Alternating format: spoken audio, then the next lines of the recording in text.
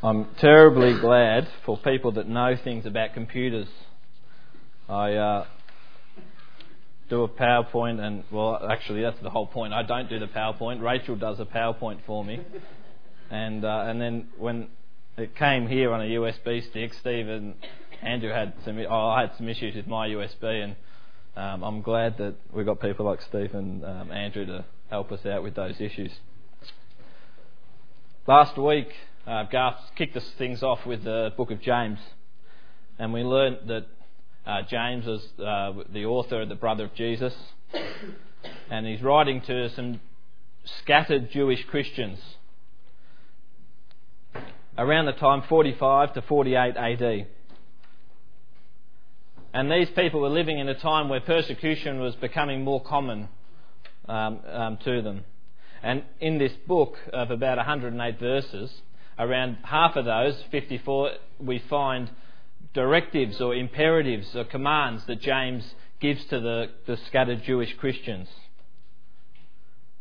And one of them is what we're keeping as a theme, a sort of flavour throughout this series over the next few weeks. From verse 22, Ben shared it earlier. Don't just listen to God's word, you must do what it says. So what James gives us in chapter 1 is some instruction on how we should respond when it comes to trials and temptation. If we say we have faith in God, then what do people see in us that tells them we have faith in God? What do we look like when the storms of life come rolling in on top of us? And he starts things off in verse 2. Dear brothers and sisters, when, not if, but when troubles or trials come your way. What trials is James talking about? We know he's talking to the persecuted Christians that are scattered. He's talking about imprisonment. He's talking about being beaten for your faith. Perhaps not receiving a fair day's wages. Yeah, he is, yeah. He's talking about holding your sick child throughout a night with the worry and concern. He's talking about what we heard this morning, maybe not finding work, employment. Might be rocking up to your work and realising the place has been shut down. You haven't got a job. It's happening a lot. How are we going to pay the next bill? These are the issues he's talking about, these trials. The Greek word that translated for trial and temptation, perismos, and hopefully I'm pronouncing that right. I mean, I spoke to my spanakopita supplier during the week, this Greek bloke, and I wrote the word down in a box. I said, how do I say this? He's, perismos. So, look, maybe I haven't got the accent, but... And it gives a meaning of proving, especially in the way of one's character or integrity. And later on the same word is used in verse 14, which gives specific meaning to enticement to sin, as in temptation. Any perismos or trial temptation can be a test of our faith. And we'll see this morning that when we respond to a trial with obedience to God and dependence and faith in God, we'll see that we will grow spiritually, that we will mature in our faith, that we'll develop and learn to depend more and more upon God. Job is an amazing example. Here is a guy that God allowed Satan to just tear his life apart. And at the very beginning of Job, it talks about the first sort of trials of Job's life, where he loses all his cattle, his employees, his livelihood basically, and then at the end there of chapter 1, his children were killed. I mean, I can't even imagine that place. I mean, we read it, Job, but just imagine someone at this day and age in that position. And here is Job, and It says there in Job 1:20, I think it is, that he tore off his garments and fell to his knees and worshipped the Lord at this time, saying, into this world I came naked, and out of it I will leave naked. The Lord has given and the Lord has taken away. Praise the name of the Lord. If we say that we have faith in God, then when trials come, our faith is not just spoken about, but it's put into action. What do people see in us when trials come? When trials come your way, consider it an opportunity for great joy. For you know that when your faith is tested, your endurance has a chance to grow. So let it grow, for when your endurance is fully developed, you'll be perfect and complete, needing nothing. We have to be happy. We have to be happy that we're facing trials. We obviously need to just differentiate between happy and joy. James is urging and commanding here to experience trials with great joy. Not the happiness that we get when your team wins by 1 goal and it's a free kick paid right at the end of the game like I had last night. But that comes and goes because next week we'll probably lose, and it's not talking about that.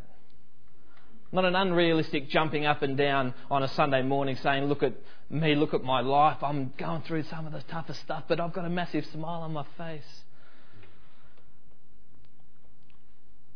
But regardless of the toughest hurdles, the toughest circumstances, understanding that God is with us.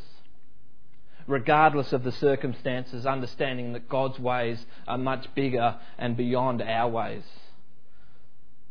And regardless of the circumstances, understanding that God's purpose for us is much greater than any sort of purpose that we could ever imagine for our lives. There's a testing of our faith. Is it our salvation being tested here? What does he mean by our faith being tested? We can hold on to the promises of the Word of God that when we are saved, that we're saved by grace through faith. And that no one can pluck us from the Father's hand. That's a promise. We're saved into eternity. But we've looked recently at Romans, and not only have we seen that we are saved by faith, but we also have studied and looked at living by faith. And there's a life that God expects from the believer. It's a new life that we've been baptised into, that we've been brought into through the death of Jesus Christ. It's not a life that we can live by ourselves. It's a life that we can live only on dependence upon God doing it through us. And that's faith. That's living by faith. And this faith in God, this dependence upon God, James says, is to grow and mature as you experience trials. That you would become more dependent upon God as you trust Him more in the circumstances you find your life in. Sometime in 1871, and I will read it so I get the facts right here. A fire in Chicago heavily devastated the city. And months before that, a man named Horatio Spafford had invested hugely in real estate by the shore of Lake Michigan. The disaster greatly wiped out his holdings. And not long before the fire, he had also experienced great loss of his son. 2 years after the fire, Horatio planned a trip to Europe for him and his family. He wanted a rest for his wife and daughters. He had 4 daughters. And also to assist Moody and Sankey in one of their evangelistic campaigns in Great Britain.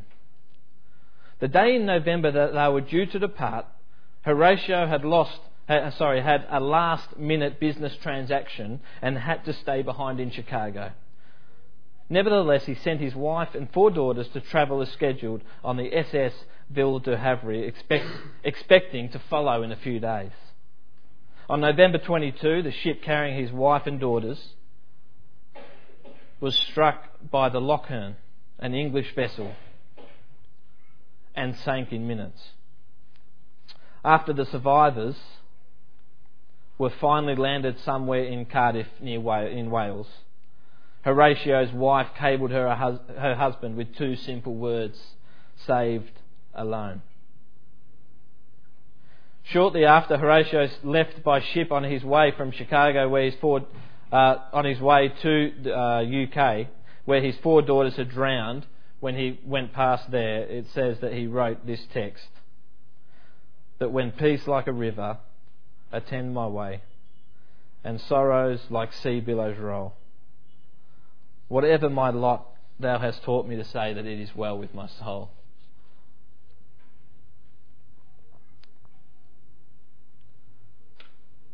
That's dependency upon God. That's maturity. It's spiritual growth. No matter what is going on in my life, God has a purpose for it. God is working out something in your life. Dr. Tom Constable has this to say about the wise Christian.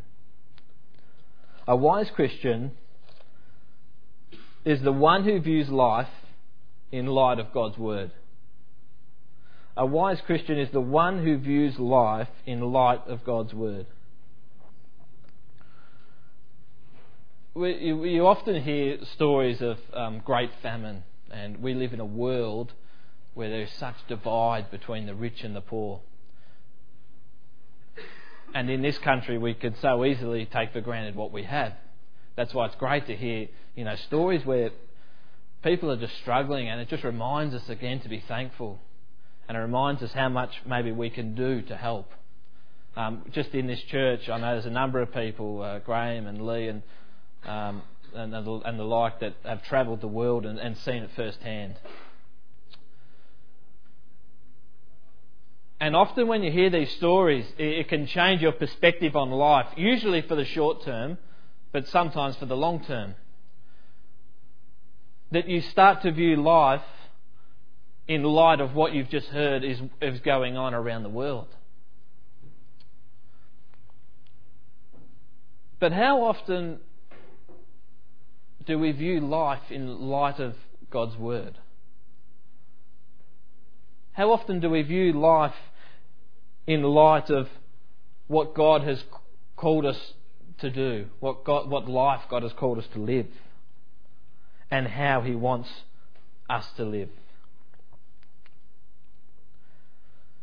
And so James urges here in verse 5 that if you need wisdom, to ask. First ask.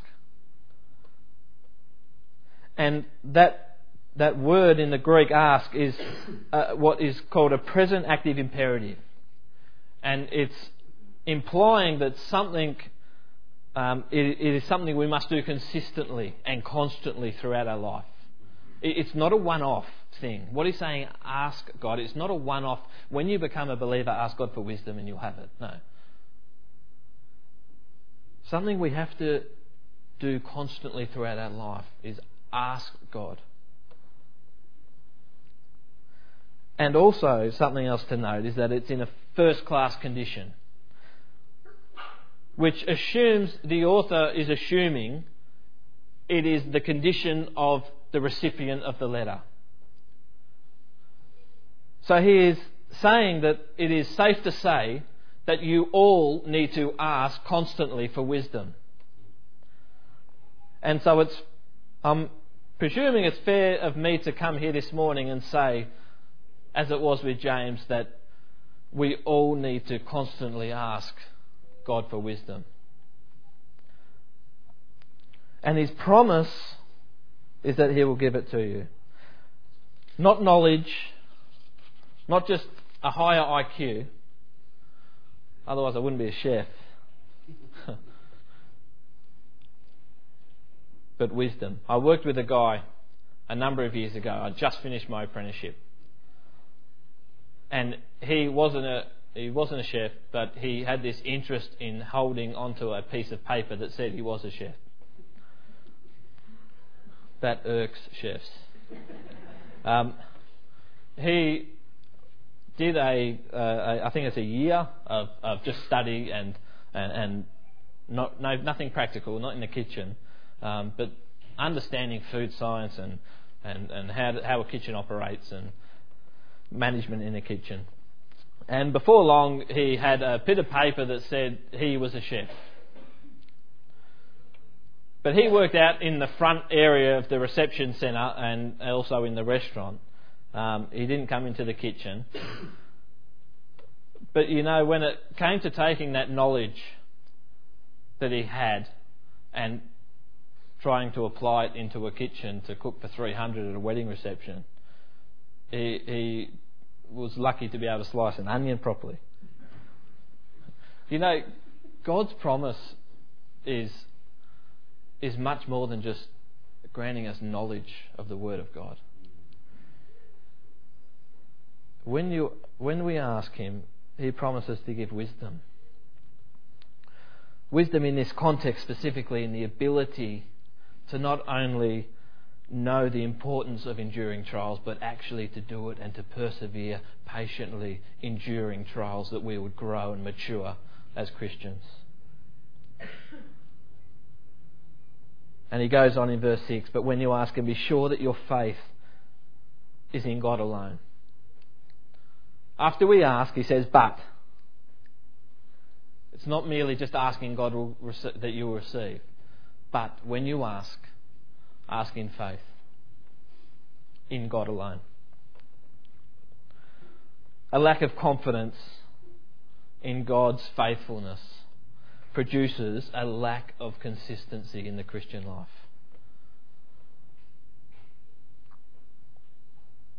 When facing life's toughest hurdles, when dealing with the hardest circumstances,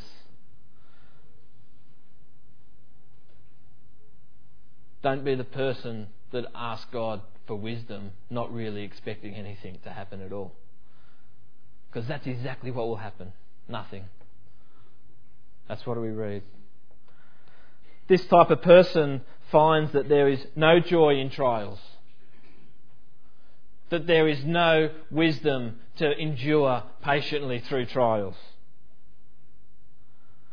They find themselves at the mercy of the circumstances themselves.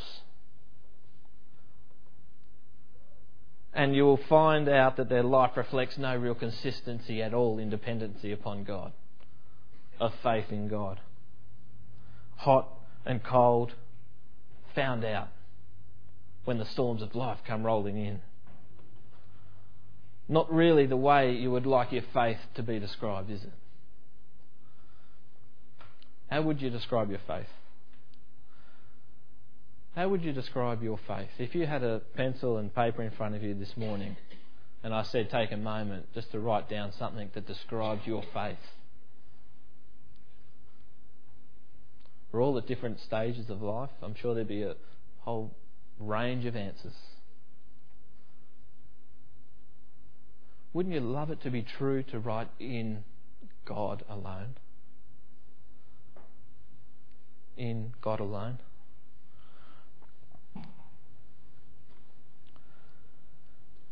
Verse 9. Believers who are poor have something to boast about, for God has honoured them. And those who are rich should boast that God has humbled them. They will fade away like a little flower in the field. The hot sun rises and the grass withers. The little flower droops and falls, and its beauty fades away. In the same way, the rich will fade away with all of their achievements. I love this quote from Tom Robertson, a Bible scholar from the US. And he says this about these verses, that the cross lifts up the poor and brings down the high. Brings down the rich. It is the great leveller of all men. The cross is a great leveller of all men. And James seems to be indicating that there is no distinction when it comes to trials between the rich and the poor. no matter your bank balance or your assets, no matter where you're sleeping tonight, there's no guarantee that you're not going to deal with trials because you've got X amount of whatever it is. In fact, the poor should be glad that these trials are only temporary, and there is something much, much greater to look forward to, the riches in heaven. And the rich brother, hold loosely to the things of this earth, because what you have comes and goes just like that. But not in heaven. Not with God's blessings. Verse 12, God blesses those who patiently endure testing and temptation. Afterward, they will receive the crown of life that God has promised to those who love Him. There is both present and future blessings talked about for those who persevere and patiently endure trial and temptation. In heaven, there will be a reward of crown of life. Not just eternal life for salvation, but here a reward for action, for deeds, for a life that is lived in loving God and serving Him faithfully. And there's a number of places through the New Testament where we read about this rewards in heaven. But also blessings in this life. That if we consider it an opportunity for great joy, trials, that is, if we consider it an opportunity for great joy when they come, and we ask in faith for wisdom, and we patiently endure trials, there is blessings. Blessings that mean we will grow in our faith and dependency upon God. Blessings that we will experience more and know more about the love of God and the forgiveness and the grace and mercy of God. That these things will make us into Christians who are more dependent upon God and whose lives will display more to others about the character of God and what He has done for us.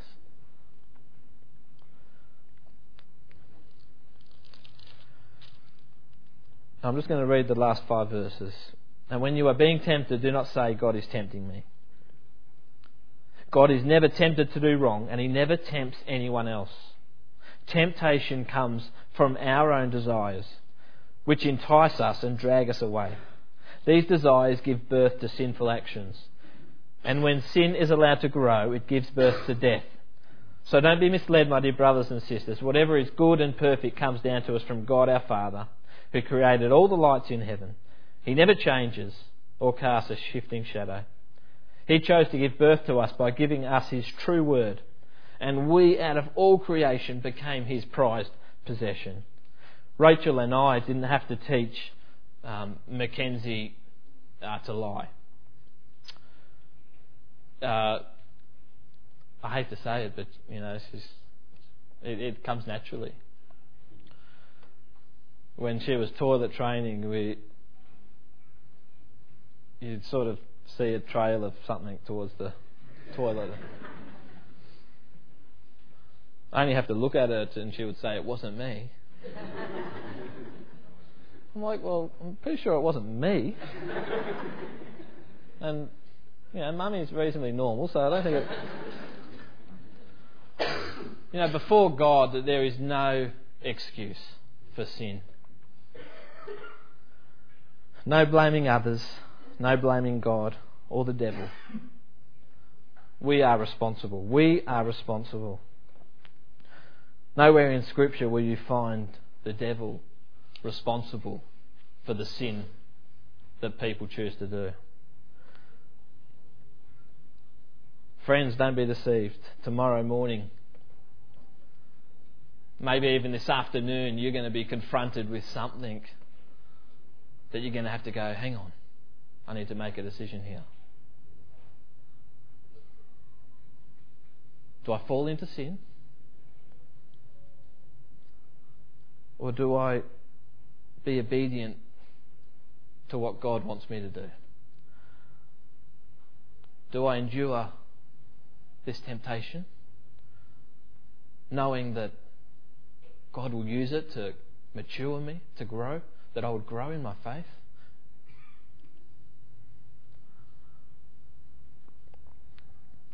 It's a real challenge, I just want to finish with 2 points. The first is, whatever is perfect and good comes from Him. I'm not just talking about the things that we think are good. We can sometimes take for granted what we have, yes, and we need to be reminded that God has given us some amazing things.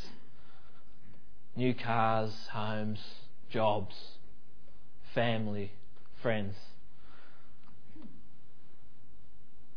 And it can be easy to give thanks for those things. It can be. But also we need to be reminded and encouraged this morning that in a room of this many people, I can just imagine that there are some right now in the midst of just really tough stuff. And there are some that we heard about this morning that have probably just come through some hard circumstances. And if you don't fit into those 2 categories, then there's something just around the corner that you're going to have to deal with. And I think James is telling us that through this life, these things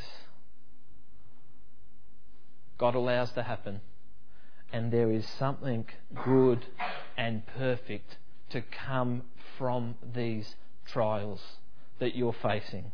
That if you endure them, if you patiently endure trials, ask for wisdom, depend upon God to carry you through, that when you get to it, the end, get through it, you will see that God has done something good and worked out something perfect in your life. Whatever you're facing this morning, whatever you've faced, whatever you're about to face, God has something good and perfect to work out in you through the circumstances of life. And lastly, that you are His prized possession. If you were in a house that was collapsing and you just had a few moments to grab something, I'm sure everyone straight away have just thought of something that comes into your mind that you'd take. Assuming my family's safe and sound, I'd head to the wall. I've got this big Collingwood thing like this big, and it's 2010 pictures plus. I look at that a bit. I'd probably give the cat a kick out, get out the door while I'm going, but I'll take that before the cat, I think.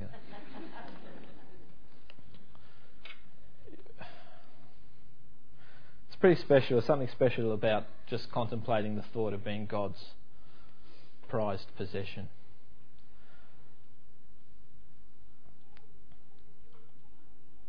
Because very soon, I hope, very soon, we'll be taken from this earth into eternity with Him as His prized possessions. So know that whatever you're facing, whatever you're dealing with, it's temporary, it's short term. God has a plan for it. God has a purpose for it. And eventually, as His prized possessions, we have eternity with Him to look forward to. Shall we pray?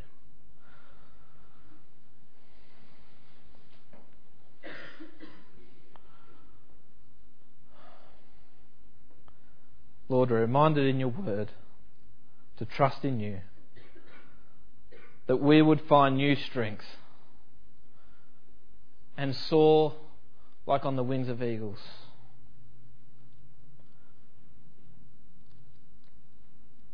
Lord, as we face this week, the rest of this year,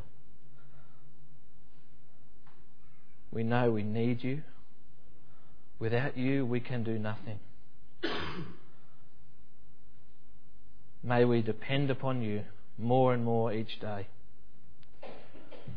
trusting in your goodness and your perfect plan that you have for each and every one of us. May it be true of each and every one of us that we would have a desire to grow and mature as your children and trust you more and more. In Jesus' name we pray.